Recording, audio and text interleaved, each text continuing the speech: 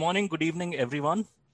And I'm your host, Abhinav Agarwal from the Indic Book Club. And it gives me great pleasure to welcome you to our latest edition of our IBC Author Q&A. Today, we have Ratul Chakrabarti, gaming content creator and an amazing writer who has come out with his stunning debut novel a couple of months back, if I'm not mistaken, 2 or 3 months back. It's called Sutradhar, and you can see its image in next to my virtual background. And it's a collection of short stories that spans the length and breadth of the Indic civilization. It's a work of fiction, but it draws upon a lot of historical events and timelines. And when I read it, I was absolutely, it's not any reflection on what I thought of Ratul, but I think the book was fantastic, stunning. And the stories are very, very well written. The prose draws you in. It makes you want to keep on reading, turn the pages, and each story is encapsulated in its own. So I am very, very thankful to you, Ratul, for coming on board and agreeing to do this author Q&A. So before we begin, I'll do a couple of the usual introductory messages and all. So folks, please follow Indic Book Club on Twitter at Indic Book Club. And we are also on Facebook, so you can go and join the group, facebook.com/group/Indic Book Club, all one word. And every 2 weeks, we try and have an author Q&A. And usually we have been trying out a couple of different time slots. And this is the one that I think is working well so far, which is every second Saturday at 9 p.m. India time, which means in these times of the COVID, economy and world that we are living in, hopefully there are not too many of you who are out at malls and pubs on a Saturday night. If you are, then obviously, well and good. But if you're at home, it gives you a chance to dial in, tune in, and watch us have Q&A with variety of authors. The book is again called Sutradhar by Ratul Chakrabarti. You can catch it. You can buy it on Amazon or Flipkart. And when you do, please do leave a rating, a review, and I'm sure you'll absolutely love the book. So with that, Ratul, welcome. Thank you so much for having me here. It's great to be a part of this series of talks that you host as part of IBC, and it's my privilege that I am now in the part of that list of tradition that has kind of, that you have started, and so many great authors have, come on this forum before me.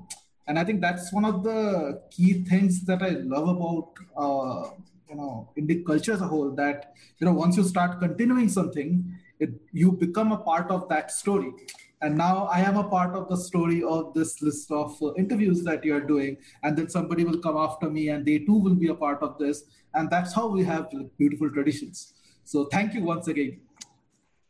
Absolutely. My pleasure. Absolutely. It's a happy intersection of passion and something that I like doing. So let me start off by, so this is a short book, and it's got about, I think, 7 stories in it. And do you want to tell us a little bit about the stories? So I'll start off with the first one. The first story is called, I think, Newton's First. Yes. And I'm going to ask you what you meant by the title, what the chapter's title is supposed to mean. But the story is set in the last days of the Saraswati civilization, the Indus Harappan civilization, and it's set on one of a small settlement on the banks of the Saraswati. And tell us a little bit about what got you started with the story and what led you to the chapter's title. The chapter's title, by the way, is Newton's First. It's how do I put it?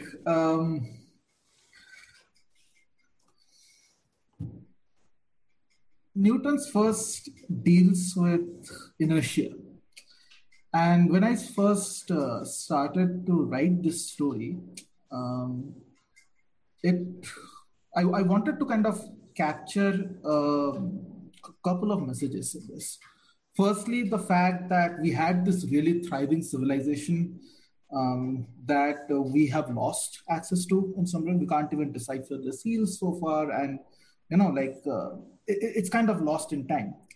But what was more interesting to me was how did something as thriving as what we call the Saraswati civilization, how did that collapse in such a manner that we don't have a memory of it even in the modern times, right?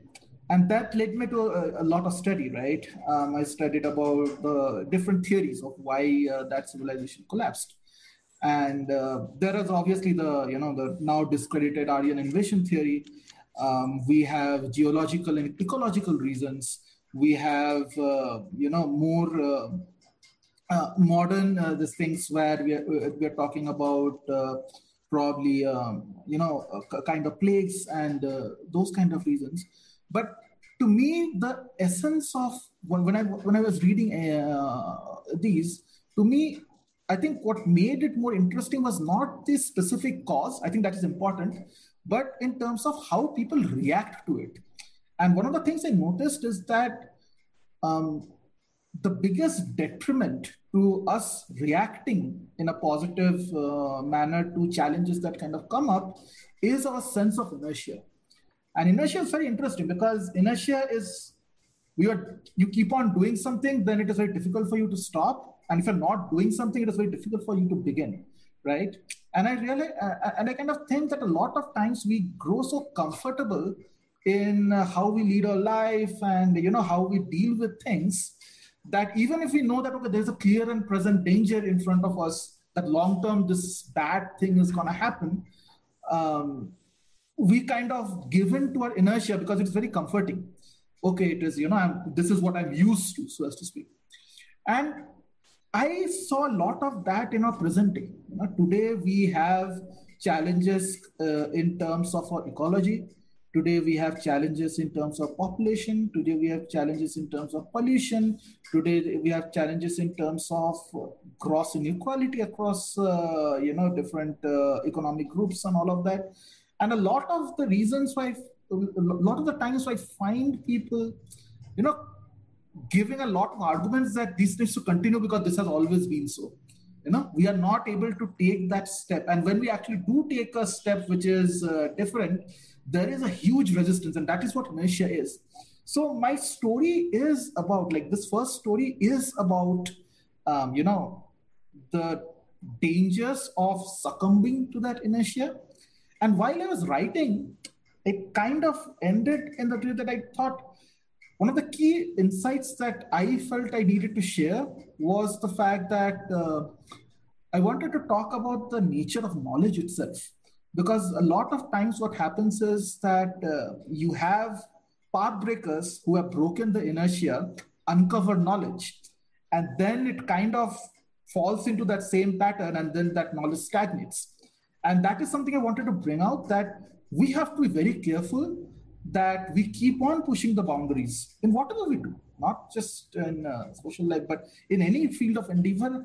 The moment we succumb to inertia, whether by not doing anything or by continuing to do something without changing, the moment we do that, we stagnate, and that creates a lot of problems. So that's why it is Newton's first. Got it. Now, the message is very, let me put it this way. How did you take this message and put it in the form of a 7, 8, 10-page story that you have, in a way that the story takes primacy and the message is subtextual, right? That if you, once you have read the story and you start to think about it, I think a lot of the things that you've just mentioned in terms of inertia, in terms of the perils of succumbing to inertia, even when someone comes and tells us, finds knowledge and comes and tells us that, we should wake up and we should be alive to dangers and all. We again, inertia takes over. So that is great. But, stories like this can very quickly become very, tedious to say. They can become very preachy. So the the challenge really lies in telling a story where the person is drawn into the story, and the message is something that lingers with the reader after long after they have read the story. They keep thinking about it. So how did you achieve that very, very successful balance? I think the good thing about like starting the story, I don't know if you should say it's a good thing, but I think one thing that was favorable for starting this story was the fact that we knew the end point, that the civilization had collapsed, right? So for me as an author, the technique that you use is the fact that and it's very similar to what Gibbons has written in the for Decline of the Roman Empire, that particular series, or what Asimov has written in the Foundation series, that you show something which is really good, and then you trace its journey to why it collapses, right? And you do that not by how we do in history books in general terms, you show that through individuals. So the key character that kind of the two key characters that are part of the story, and they're all fictional, right? There is no basis in there is no accurate historical basis for these, but these are um, like composite characters from whatever I have seen and read. Uh, we have to show the decline, not just in terms of the actual physical decline that has happened, but we have to show the mental and moral decline that person has taken. And the only way to do that is to make sure that people with good intentions are making bad decisions. And I think that is what the strength, or at least that is what I tried to show, that it's not that people as like succumbing to inertia is not evil. It is human nature. And it's not that there are evil, like I'm pretty sure there are a lot of plenty of evil and powerful people out there, but I'm pretty sure that there are a lot of people who are doing this with the best of intentions because they truly believe that this is the way. And the famous proverb, I don't recall who has said it, but it basically goes like, the road to hell is paved with good intentions. Good intentions, yeah. And that is what, and I do think that is one of the key learnings I got from reading the Mahabharata, where we see really good people, what we call like people who are Mahatmas, and they are sometimes taking bad decisions. They are sometimes making mistakes not mistakes. I think that's a wrong word to use. They are sometimes doing something which they regret later on, saying that, okay, this is not how it should have been done. And I think that is another key thing that I want to bring out, is that sometimes bad things happen in spite of good people acting in good faith. Like, acting in good faith is not a guarantee that things are going to turn out well over time. And I think the really interesting part as an author is like when people realize that they have made a mistake, what do? Do they double down on that mistake, or do they try to reform? And that's what I think inertia comes into play. Because a lot of times what happens is that when we make a mistake, we double down on it. We don't accept that, okay, I've made a mistake. We should change course now. Correct. So, your next story, I believe, is about the invasion of Alexander. by Alexander. And here you have also taken a slight twist on what we are told about Alexander. And obviously, most textbooks they gloss over the fact that Alexander actually ran from India by and I think it was this famous Soviet Marshal Zhukov, who actually wrote about it. That it's not. So it is, I think it fits the stereotype that is created around the Greeks, that Alexander got weary of war and all. And I have, always maintained that here was Alexander and his army on the outskirts or the borders of the richest nation, the richest empire in the world, with more riches than they would have ever even dreamt of. And all of a sudden, they just decide that, they've just grown weary of it all, and they decide to run away. It is so implausible. I think even some of the most hackneyed Bollywood, Hollywood plots would be embarrassed by it. So but you have taken a slight twist on it. And the one is, the story that you have taken a twist on, and the second one is the narration itself. So while your first story on the Saraswati civilization is told from a third-person point of view, you try a different approach in this second story, right? Tell us a little bit about it. Yeah, so Alexander is one of those topics that gets my blood boiling, especially about the reasons why you mentioned. Around 5-6 years back, I had made a video for my YouTube channel which talked about the specific thing.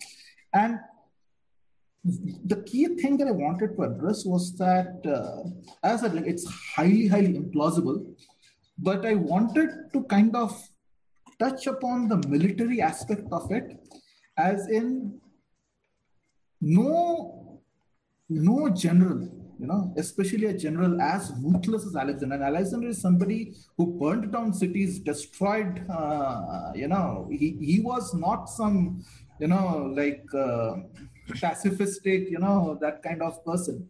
I think as he passed through Iran or Persia, the Zoroastrians, believe even gave him the name Alexander the Accursed because of his untold cruelty.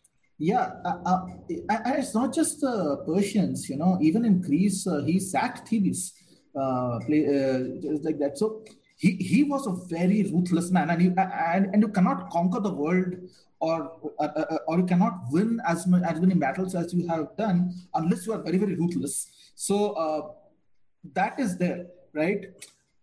But I wanted to point to the fact that no general will accept that, okay, a few people in my army have kind of come back and said that, no, we don't want to fight anymore, we want to go back. You really think that a person who burns down entire cities, enslaves entire civilizations is going to listen to some guys coming and saying that, no, we are very tired, we are going back now.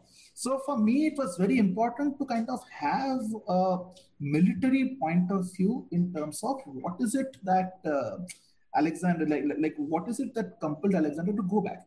And the fact of the matter is, it is shrouded in mystery. Most of the sources that we see of Alexander are not are actually of Roman period. They are not actual Greek, like first-time Greek sources.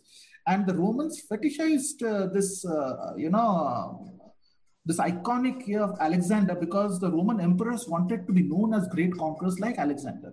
And then the colonial British, the British administration encouraged the cult of Alexander to say that the white man will always come and he is not as bad as you think. Look at Alexander, he gave back his ring to Porus. So there are a lot of political aspects to the actual myth of this particular incident, highly implausible incident that my men are dying to win a battle and then I give back that thing on the very next day. It is, as I said, like it's nonsensical.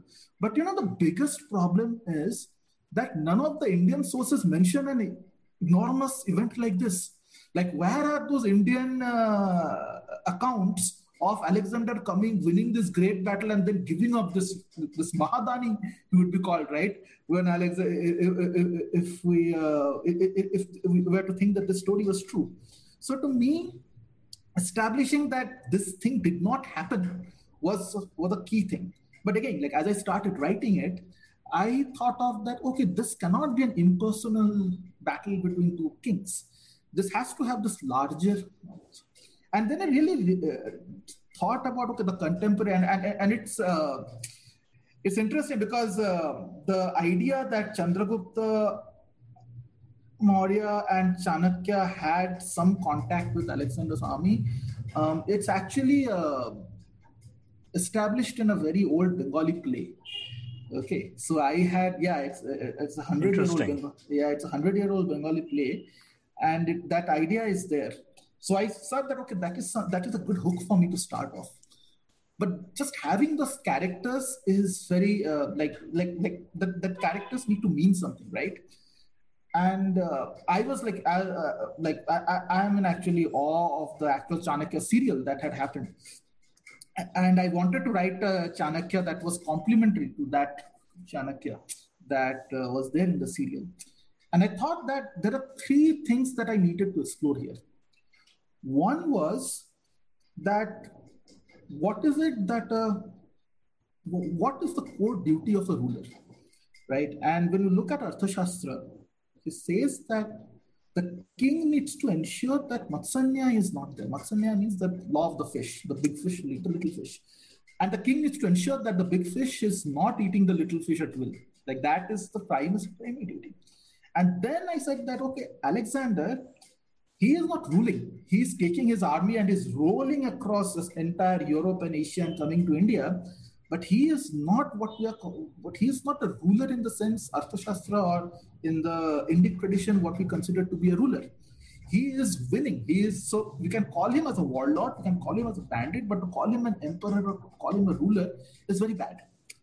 On the other hand, we had, the Nanda king, and he was also a different kind of, he was also abandoning his duties as a ruler because he was becoming the big fish eating the little fish at will. He was, by his corruption and by his debauchery and by the unethical conduct that Chanakya admonishes him for, he actually is a counterpoint to Alexander, in which that he is an exploiter. So we have the invader and we have the exploiter. And we have the third part, which is Chandragupta, who wants to be the righteous king. But he needs to go through and he needs to understand that, and this is, I think, one of the key conversations that happen in that year, where Chanakya is very, very political and he's like, okay, should we even stay in this battle at Hydaspes? And Chandragupta says, no, that if I don't go through the crucible here, then what will somebody else, when another invader comes, then, why would somebody fight for me? And I wrote this because a lot of the, again, there's a lot of modern thinking that kind of goes in here, because a lot of times I see that today people here in India, they say that, oh, somebody from outside should come and fix this stuff.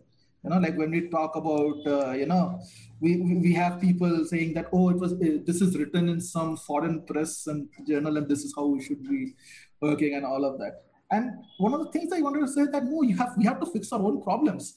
And we have to, unless we are at a point where we ourselves are able to stand up to these things, neither the invader nor the exploiter is the right way to do. You have to grow and you have to step into that, role of an ideal ruler ourselves. Nobody else is going to help you. But the moment you stand up and the moment you make those sacrifices, and I don't want to spoil the story, but there is a massive sacrifice that needed to happen for that. And that is a part of, stepping into that role, that unless you do that sacrifice, you are not going to, get to the desired outcome or something like that. So those are the angles I wanted to try and bring in. And I think it comes out very, very well. And again, I'll not put out any spoilers, but it's the same thing that Matsya Nyaya cannot be allowed to become the order of the day on the one hand. And for dharma to survive, I mean, you have to have arth. Dharma without arth is a chimera, which unfortunately has become accepted wisdom in our times, that somehow you can have righteousness without accompanying economic strength. Yeah. And profit as a dirty word unfortunately has become established wisdom. Leaving that aside, I found traces of the same thinking and philosophy that is marked by Krishna in the Mahabharata, also in this story, in the form of Kautilya Chanakya. So, okay, moving on. Your fourth story, A Mirror for the Ants. That's a fairly long one, and it's broken up, and it's got, I think, how many? I think about 5 parts to it. Yeah. So and then the stories go on, and the last one is, I think, A Mirror for it's got The Path of a Coward, I think. Yeah.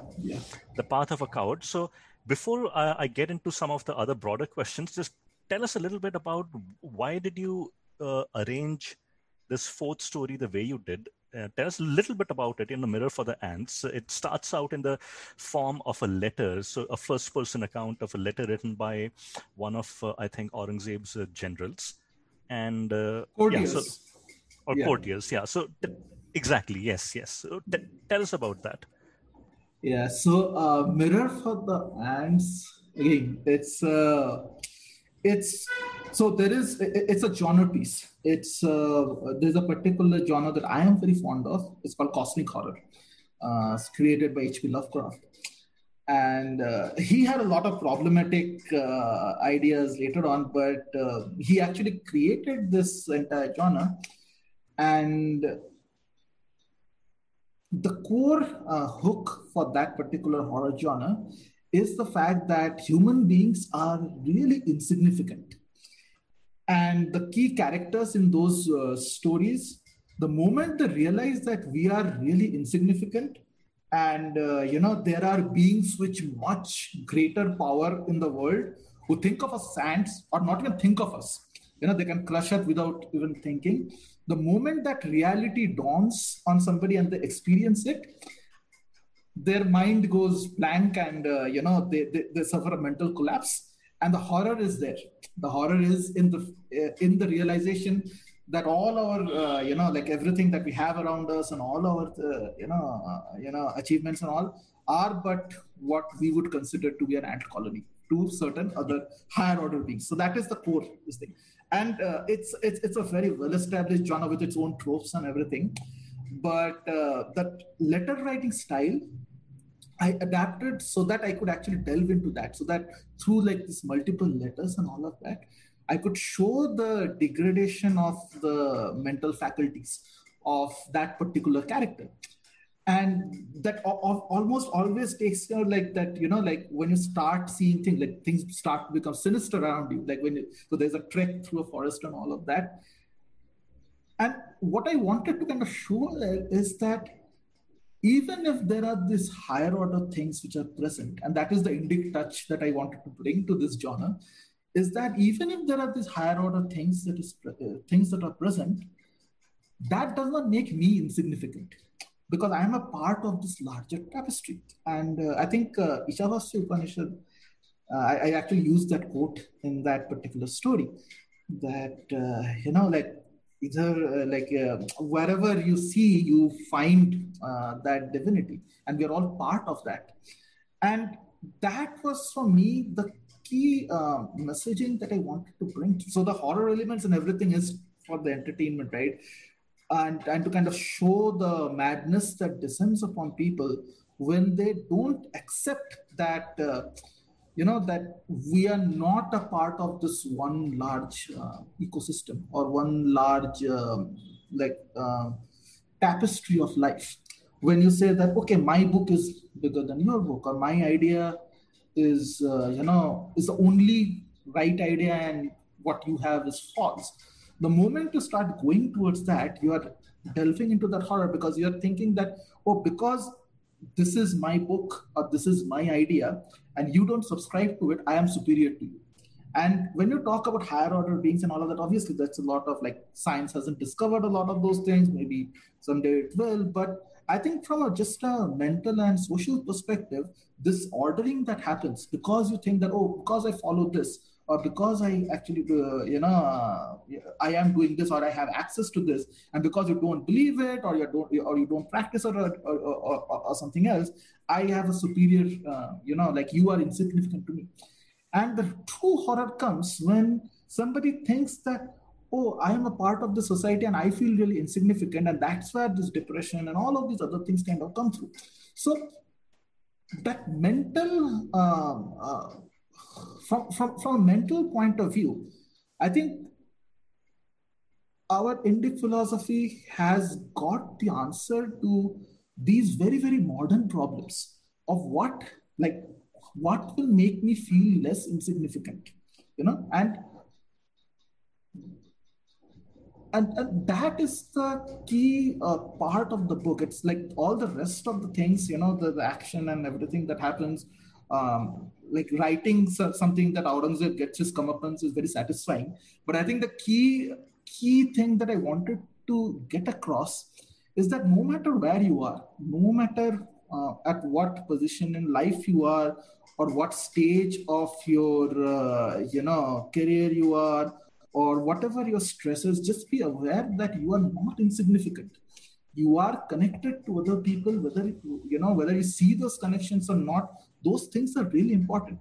And the moment somebody discounts those things is when subjugation occurs. The moment somebody says that, these bonds are worthless and only these bonds are correct, the moment that happens, this stratification and all those evils that we talk about. So I think this is a very, very important lesson that is addressed at large in our own philosophy. And I just needed to get this out. And obviously, the book is not a substitute for reading the actual thing, but at least making people think in that direction so that they can go and seek out and get to the deeper aspects of these things. If even one or two people are able to do that, I think that my job is done. Again, apart from the satisfaction of writing about Aurangzeb running away, I think that is there. So I don't want to spring this on you, but is there a particular page or two that you would want to read for all of us? From across the book. And while you are thinking about it, I'll ask you another question. And so the book itself is fabulous. As I said, for all of you guys who are thinking about getting the book, get the copy of the book. It's fabulous. The stories are short, very, very engaging. And I want to ask, given that Ratul has told us and shared so much with us about his thinking behind the stories and what the message he wanted to convey and the fact that they have come out so well, I wanted to ask him a few questions about the craft of writing itself. So, how much time did you take, Ratul, to write this book? And there would have been a period of time when you would have thought about it, how you want to structure it and all. So roughly what time span are we looking at? So this is a very interesting question because there's no straight answer to this. So The Path of the Coward, the last story that is there, right. The first version of that story was something that I had written from a school magazine. Okay. Wow. Okay. Okay. and then obviously the story has changed a lot, but the fact that there was this person in a train during partition era, like that core kernel of the story, that was written in my school days, right? Then the other stories that I had written, it was written over a period of around 10 years. And 10 years. 10 years. And it was, so here's the thing, right?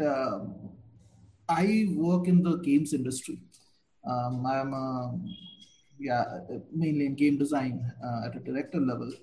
And that is itself a very, very creatively, demanding work. And it has got absolutely nothing to do with the subjects that I tackle in Sutrata. So a lot of the writings were stop and start. I wrote a bit and then I stopped and then I got stuck somewhere and then I wrote a bit and I started some other story. And then I would read something on social media and I would just go angry and just start writing in those. So it was very, very inspiration driven. Okay. And my other superpower is my ability to procrastinate. So I remember there was 1 year in which I hadn't written a single word in this way. So I feel I'm sorry to say, but I feel so much better hearing this. That procrastination is a superpower that at least one other person shares with me. But the thing is that these stories they kind of took on a life of their own. And there came a point where I said that, oh no, I had to finish this. And I think last year I became like really, really serious about it. And then last year we are talking about 2019. 2019, yeah. So I actually started to complete these stories, and then I said that I need even more time to kind of finish this off. So I actually took a break from my career to just finalize and finish of all those things, and a lot of rewrites and everything. The process from when something which is the raw material starts taking shape to the final products. So that was something where which I could only do once I did not have an office hanging over my head. Um, I'm hoping that that's something that is a learning experience for me, and I can actually multitask for my next whatever I'm doing. But as I said, like, to come back to your original question, the first version of this was in school. Then the starting points of these, what you can call planting the seeds, was over a period of 10 years. And the final harvest was 2019. That's how I can kind of put it. Amazing. From school to 10 years, and then getting it out into a book form. And it shows in the writing and the stories. The second is that when it comes to so again, there are several different points of view that you have employed, from a third person point of view to a first person point of view. Even the way that you approach a story is not the same throughout. You have used several different instruments there. So what has been your so what have been your sources of learning about the craft of writing, right? So obviously there is the art, there's the inspiration, but ultimately it comes down to what tools and hammers and implements we pick. So what have been your sources? So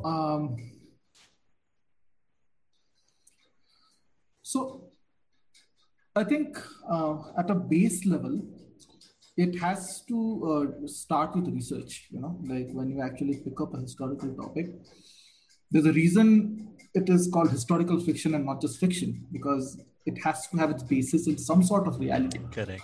Right. So that research, and again, like I am a huge consumer of media, not just Indic or Indian media, but things like Japanese or European stuff, and across different platforms, right? Animes and movies, like all. I actually consume a lot of media, and even things like video games and all of that with a narrative focus. So I have a constant stream of these images and thoughts and which kind of come in, and sometimes what happens is that an idea that I am thinking of connects with those images. And I am a very visual person, like when I actually write, I actually see that thing happening in front of my eyes. That's like, and what I'm writing is basically describing that person. And a lot of times, a lot of those things get edited out because I write, things like how a person is moving his hand. And then when I write it, I actually, then that allows me to write about what that person is feeling at that point. And then I can edit out the physical stuff. But to me, actually visualizing these things actually is a big help for me. And the other thing that I can do is I can do this, like if I feel that, okay, there is one word I need to change, I need to kind of go back and change it immediately. I'm obsessive about that and I know that a lot of writing coaches are very, very against this sort of thing. But as I said, like I did not have any writing coaches. Like this book is mainly a stream of consciousness, and then it kind of became edited and it kind of became a book. And one of the things that I did was, I use Google Docs as a base platform for writing. Okay. And what it allowed me to do is that sometimes I would actually open it on my phone and type and write some things. I remember like one of Really? I'll tell you one story. I remember that one of the, actually, I'll read this part out. Okay, you had asked for me to kind of read it, and it is from A Mirror for the Ants. And I know the exact sentence that I'm looking for. And which page is this? I'm just coming. Yeah, so page number 177. Okay. And this part, the temple bell tolled louder. Now I Yes. could hear the chants too. The words hit me like a hammer blow, even though I did not understand what they meant. Isavasyam idam sarvam yat kincha jagatyam jagat. Like this line was written in the Bangalore airport on my phone on Google Docs. Amazing. And, and the thing is that, it was like I was talking to a very good friend of mine, and we were discussing something completely different. And then something like this came up, and I said that, oh, this is where this thing fits in that story that I was writing. And I had already crossed that particular part. I was in the next chapter or something like that. And the moment I turned on the phone, when I ended the call, I opened the Google Docs and I was typing it furiously. And it just felt very natural to me. So writing this book has been about a lot of doing these kind of things. And again, I said, please don't take these as advice. For anybody who is considering to write something and listening up, please don't do what I'm doing. I think there are ways in which you can be more productive, and there are ways in which the actual craft of writing you can invest in and become better at this core thing. I'm just telling it how it happened with me and how this entire thing came off.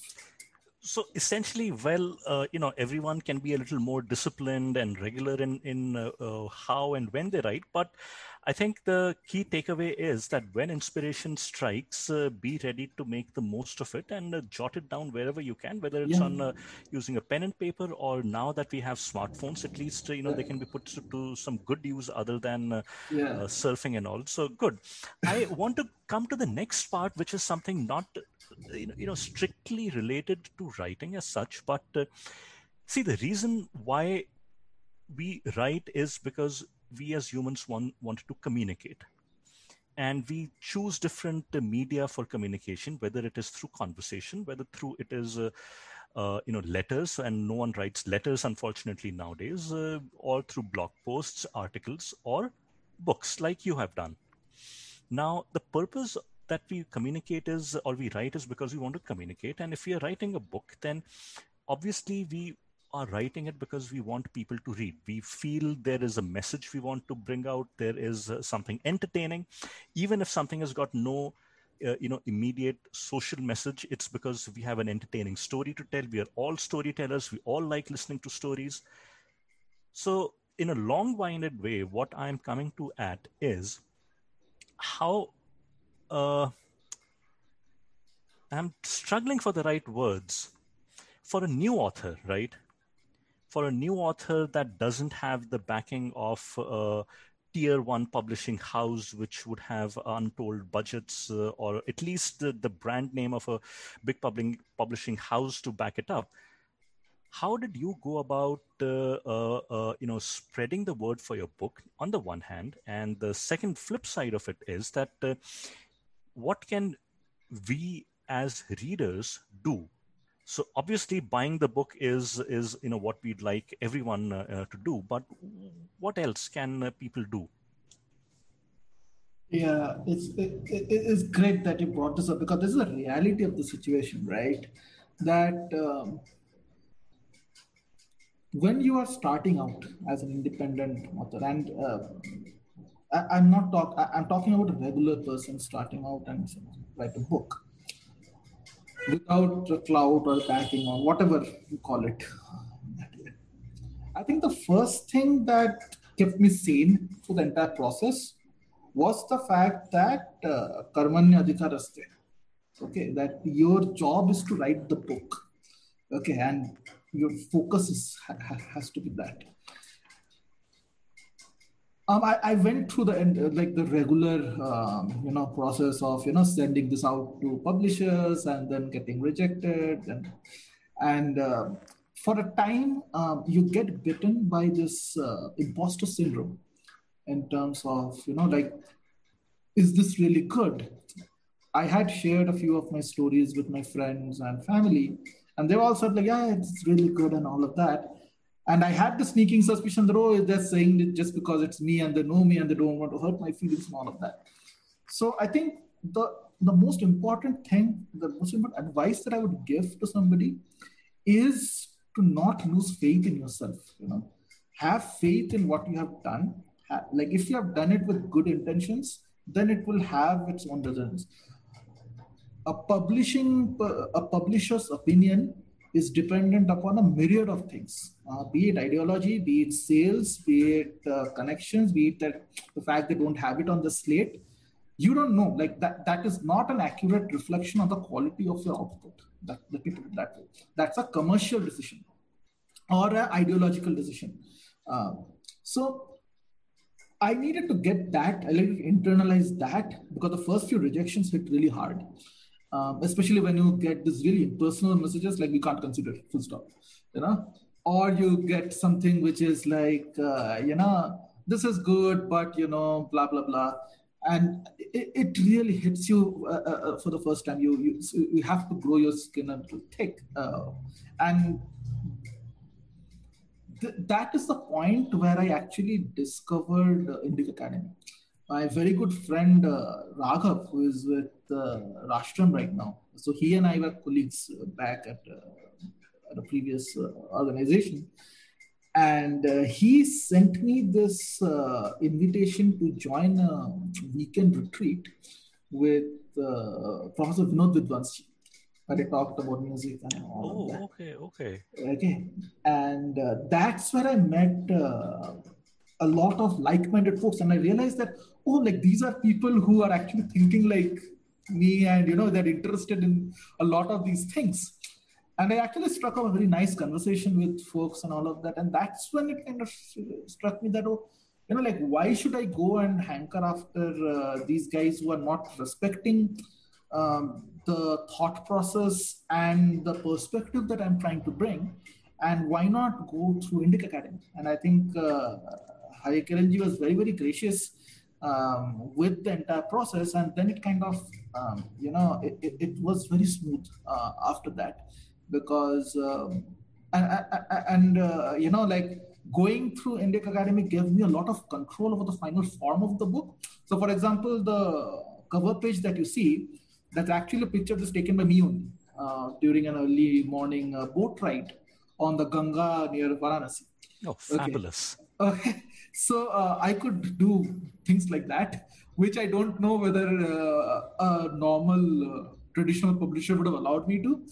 And the best part about it was that, and at least personally to me, is that I felt that, whatever this book is, I can take responsibility for it. If it is bad, then it is my fault. If it touches somebody, it is, it is something that I have done well.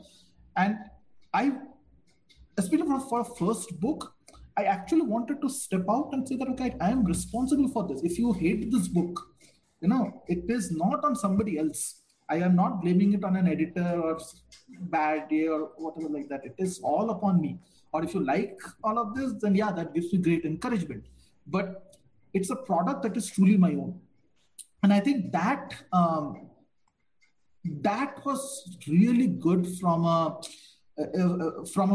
point of view of getting my confidence back, because it was really, really hard for the first few rejections. And I like, again, I'll repeat, like, for any new authors out there, please don't lose faith on yourself. You have to, like, if you're destined to write that book, go and write that book, and then things will happen under this thing. The other thing that is the most gratifying part of this entire journey is when somebody, who is unknown, reaches out to me and talks about, oh, Ratul, I read your book and this part really connected with me. I cannot explain the satisfaction that I receive when, and it's not just about people saying that, I want to hear good things about myself. Just to have a discussion based upon things that I've written. If somebody disagrees, oh, this is a point that should have been made in a different way, or this is a perspective that I don't agree with because a counter perspective. I think those discussions are what generates culture. And that is when, like if you are writing, like for any creative process, I think the true test of success is its ability to generate conversations. Is its ability to generate conversations, because conversations lead to ideas that lead to culture. That is something that for me, that's the greatest takeaway, not sales. It's about those things. Sales is also a big part of what leads to those things, but it's those things. At this point, I would request folks that if you're reading any book, especially from new authors, especially from upcoming authors, please do leave a review, either on the store or tweet about it or put up a post on Facebook, even if it's one line with a picture of the book. I think that's the best way somebody can help an author. It's like today we know that our attention span is so limited that just by advertising, on traditional things is not enough. Unless readers become stakeholders in the reading process, we will not be able to grow this. We will not be able to grow a literary culture. It will remain a very elitist. It will remain controlled by a very few things.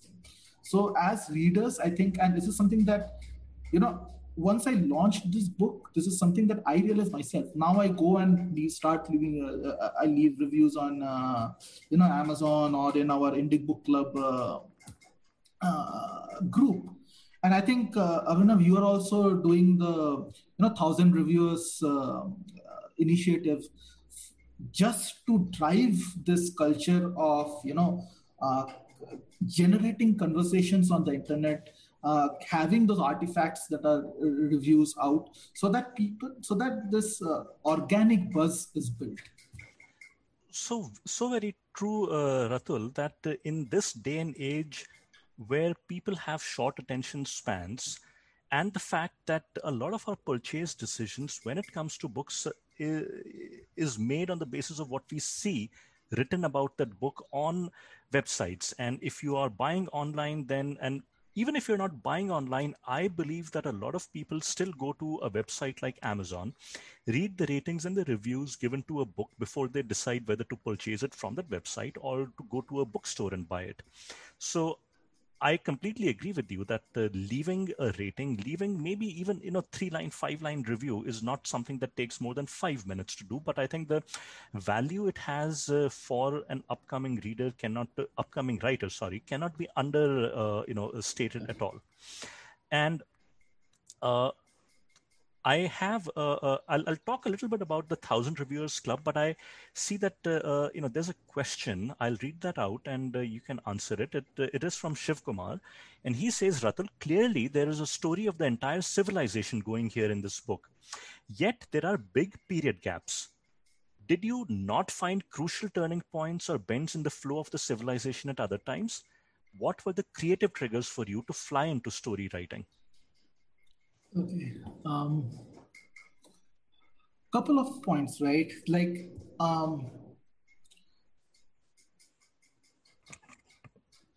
each of the stories in this book, to me, represent a fork in the road, which has a direct impact on what we are today. So if you start off, and I know that the period gap that exists is because there's one story about Ashoka, and then there's a 2,000-year jump probably to Aurangzeb. And Indian civilization, like the classical Indian civilization that we call, actually peaked in that age. But I actually wanted to write a story of that period also, especially around the Huna invasions during the Gupta period. But I started writing that, And I realized that I did not have at least at that point, I could not find that, second layer in the story. It was becoming a narration of, oh, this has happened, itihasa. But it was not becoming like how the other stories have those 2 or 3 different layers to it. I could not find it at that point in time. I see. And when I started to think of it in a bigger terms, and there's another one actually. There's another story that I really wanted to write, was based on this book called Madhura Vijayan, which talks about a prince of Vijayanagar called Kumar Kampana going back and winning Madurai. And I thought that this is an amazing story because it's written by his wife, called Ganga Devi. And it's a wonderful story. It's what you would call a peak, highly entertaining tale of victory of good over evil. But then I realized that it's not a short story. It's an arc that has to have a bigger canvas, and I would be doing the story injustice if I tried to compress it in like 5,000 words or something like that. So those are stories that I wanted to tell, but to me, they did not fit into what I had, what Sutradhar was all about, either at an ideological level or at a simply practical level, because I did not want to do a disservice to a tale. So that's how that gap exists. And for all of the other stories, they are like, like really important, as I said, forks in the road, that our civilization could have gone one way or the other. And I wanted to talk about the impact of what happens when it went in a particular way, and what was the, I don't want to use the word philosophy. What were the different layers of why certain things happened in a certain way? So true, so true. We have one more question. This is from S. Anuradha, and she asks, interesting perspective on civilizational inertia, Ratul. Wanted to know how you pick the order of stories in a collection. So the stories are mainly in chronological order, as far as like my understanding of history goes. I think there are debates about the actual period of the Saraswati civilization, when that happened, and there's geological evidence. And right now, I think the theory is that it was not a direct end, but there was a migration, and then there was overlapping. Like certain cities declined and certain cities prospered as people moved into the Gangetic Delta. So, to the best of my understanding, like the stories are in a chronological order, and the periods that I picked were, as I said, periods which I felt had an impact that we are still feeling today. And I'll just try to tell that in one word, right? I think the first one is about, our roots. We are children of the Saraswati, I would like to say. Next is about setting up what our idea of a righteous ruler should be, like how is our politics to be governed. Third part is about Ashoka, which is talking about somebody outstaying their welcome, too much Mahatma, so as to speak. And I think that's what I wanted to show, the human sides of being too good, and the limits of the welfare state. The fourth, which is that mega time jump, talks about Aurangzeb and how one man's fanaticism will bring about his or her downfall. Like there is no doubt in my mind that when you try to squeeze something too hard, the sand will slip. And that is what I wanted to kind of show there. The next one, which is set in the British era, at the advent of the British era, and talks about famine.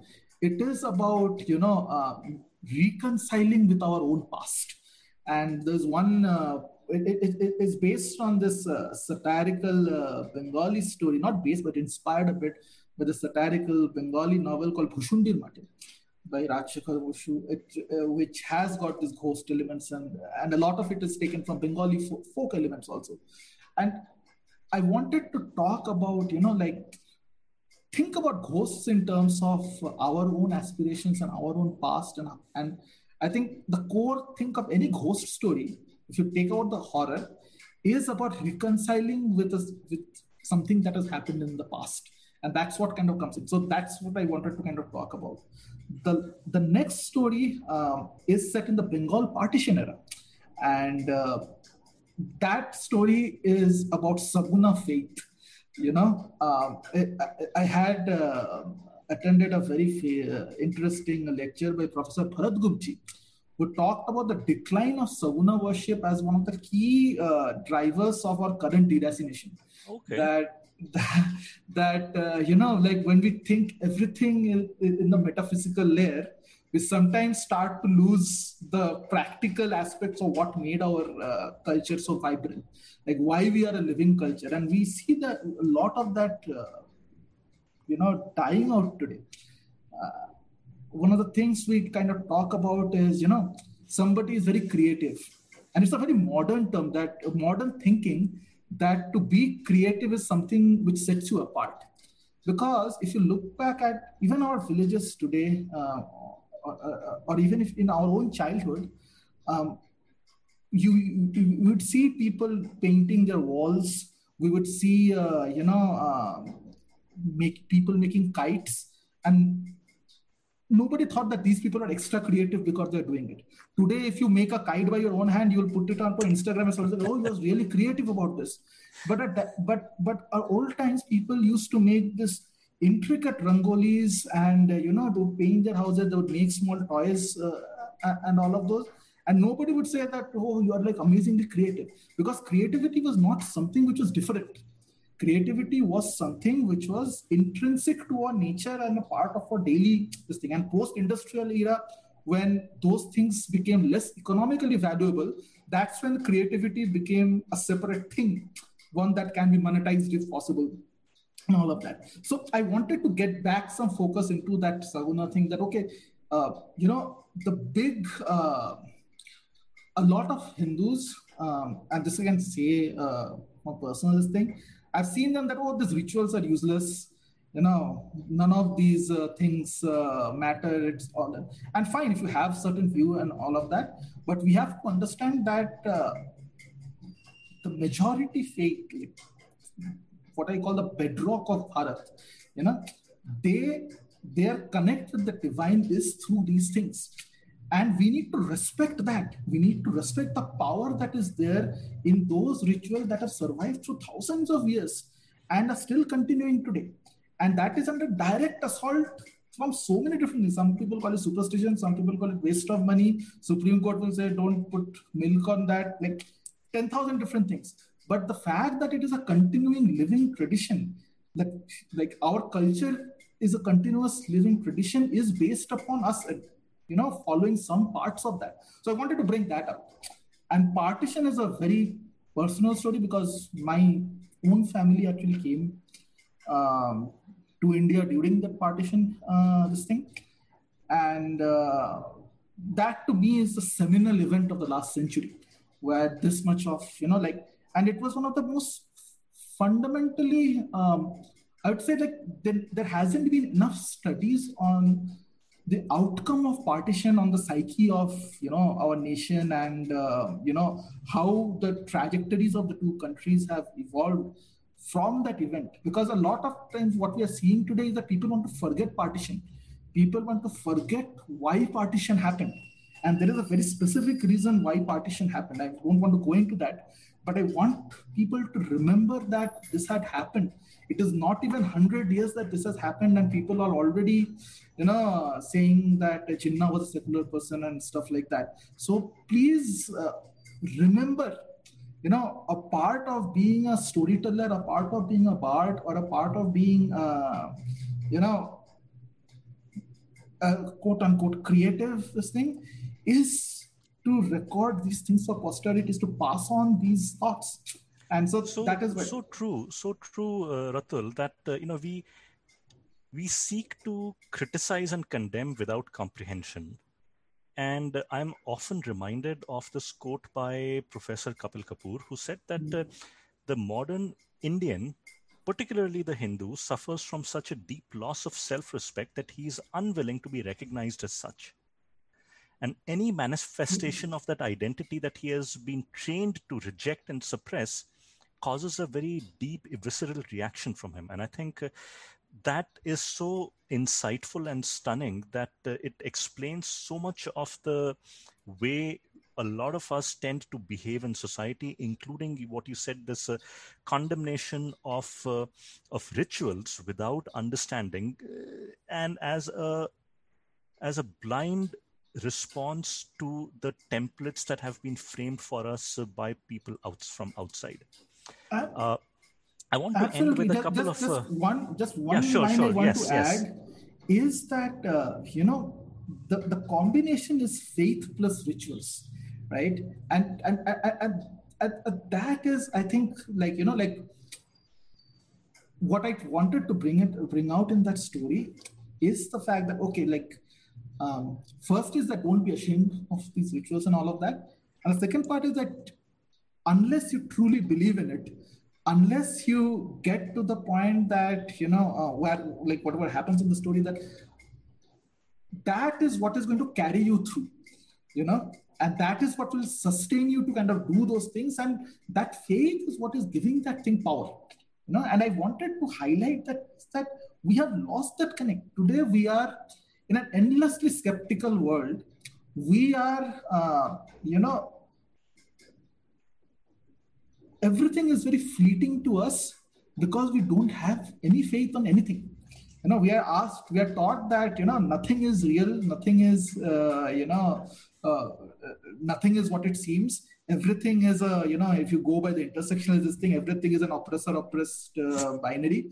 So to me, having faith in the good things is one of the key ways you can cope with the reality of what our current existence is.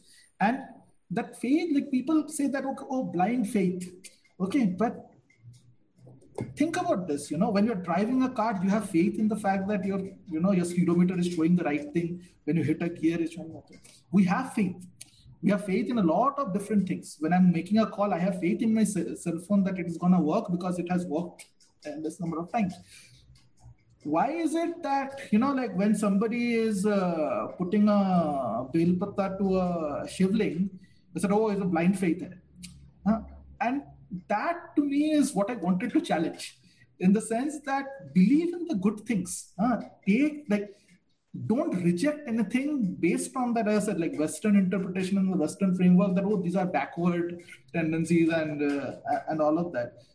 Come back to the reality that, doing some of these things have an impact, and that impact is driven by something as intangible as faith. So yes, it goes back to 50 years back. If someone had said that breathing in a particular way can actually lower your blood pressure, you would have been dismissed as a superstitious crank.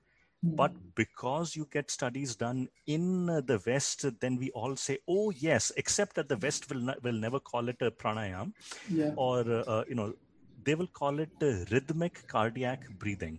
Yeah, that's exactly. I'm not kidding you. That's a word that they're trying to use for it. But leaving that aside, I want to close with a couple of things. First of all, I was thinking of asking you this question, but I will not ask you this question. I will leave it as a stereotypical generalization. I've come to the conclusion, Ratul, that all Bengalis are incredibly creative when it comes to the arts. You are, I think, just one and the latest in that long line of very creative Bengalis. So I'm thinking of changing my name to maybe Bhattacharya or Chatterjee or Banerjee or Ray. Maybe that will add that cream of creativity to my writing. So I won't leave it with that. I'm not going to ask you to deny it or clarify it. The second is that you talked about the 1,000 Reviewers Club. So what Indic Book Club and Indic Academy have started is that we want to do precisely this, get spread awareness about perhaps lesser known books, popular books also, but also lesser known books by new time, first time authors, to as many people as we can. So to that end, we have a goal of reaching 1,000 people who are interested in reviewing books, and to send to them over the period of 1 year at least 5 books based on the interests that they specify. all we ask in return is that you acknowledge when you get the book, right? So that you post on Twitter or Instagram or Facebook that you've got this book so that more people get to know of it on the one hand. And then once you read the book, leave a review, write a review, put it on Amazon, put it on Goodreads, tell us on Twitter and Facebook and Instagram and elsewhere that you've written that review. And this is an experiment we are trying. We have got more than 480 people who have signed up. We have sent about 200 books so far, and we are, by the end of the year, we would have sent another 200 to 300 books. So we have started this. Please go to our Facebook page, as I said, Facebook group, facebook.com/groups/Indic Book Club. You'll find information on how you can register. Please do that. And Ratul's book is Sutradhar. It is available on Amazon, on Flipkart, and elsewhere. Please go buy the book, read it, rate it, review it, and thank you, Ratul, for coming in. And this was very, very entertaining and useful. Thank you so much for having me. I am really, really grateful to IBC and you for actually carrying this out. I am really looking forward to the 1000 Reviewers Club. And I hope that Indic Academy and IBC, Advaita Academy, all the branches, they go from strength to strength and, carry on the great service that they are doing for our way of life, for our civilization. Thank you, Ratul. I am so glad to be a part of this journey along with everyone else. So thank you all for joining in, and we will be putting this recording, this Q&A up on YouTube in a few days. So thank you, good night, and see you next time. Thank you.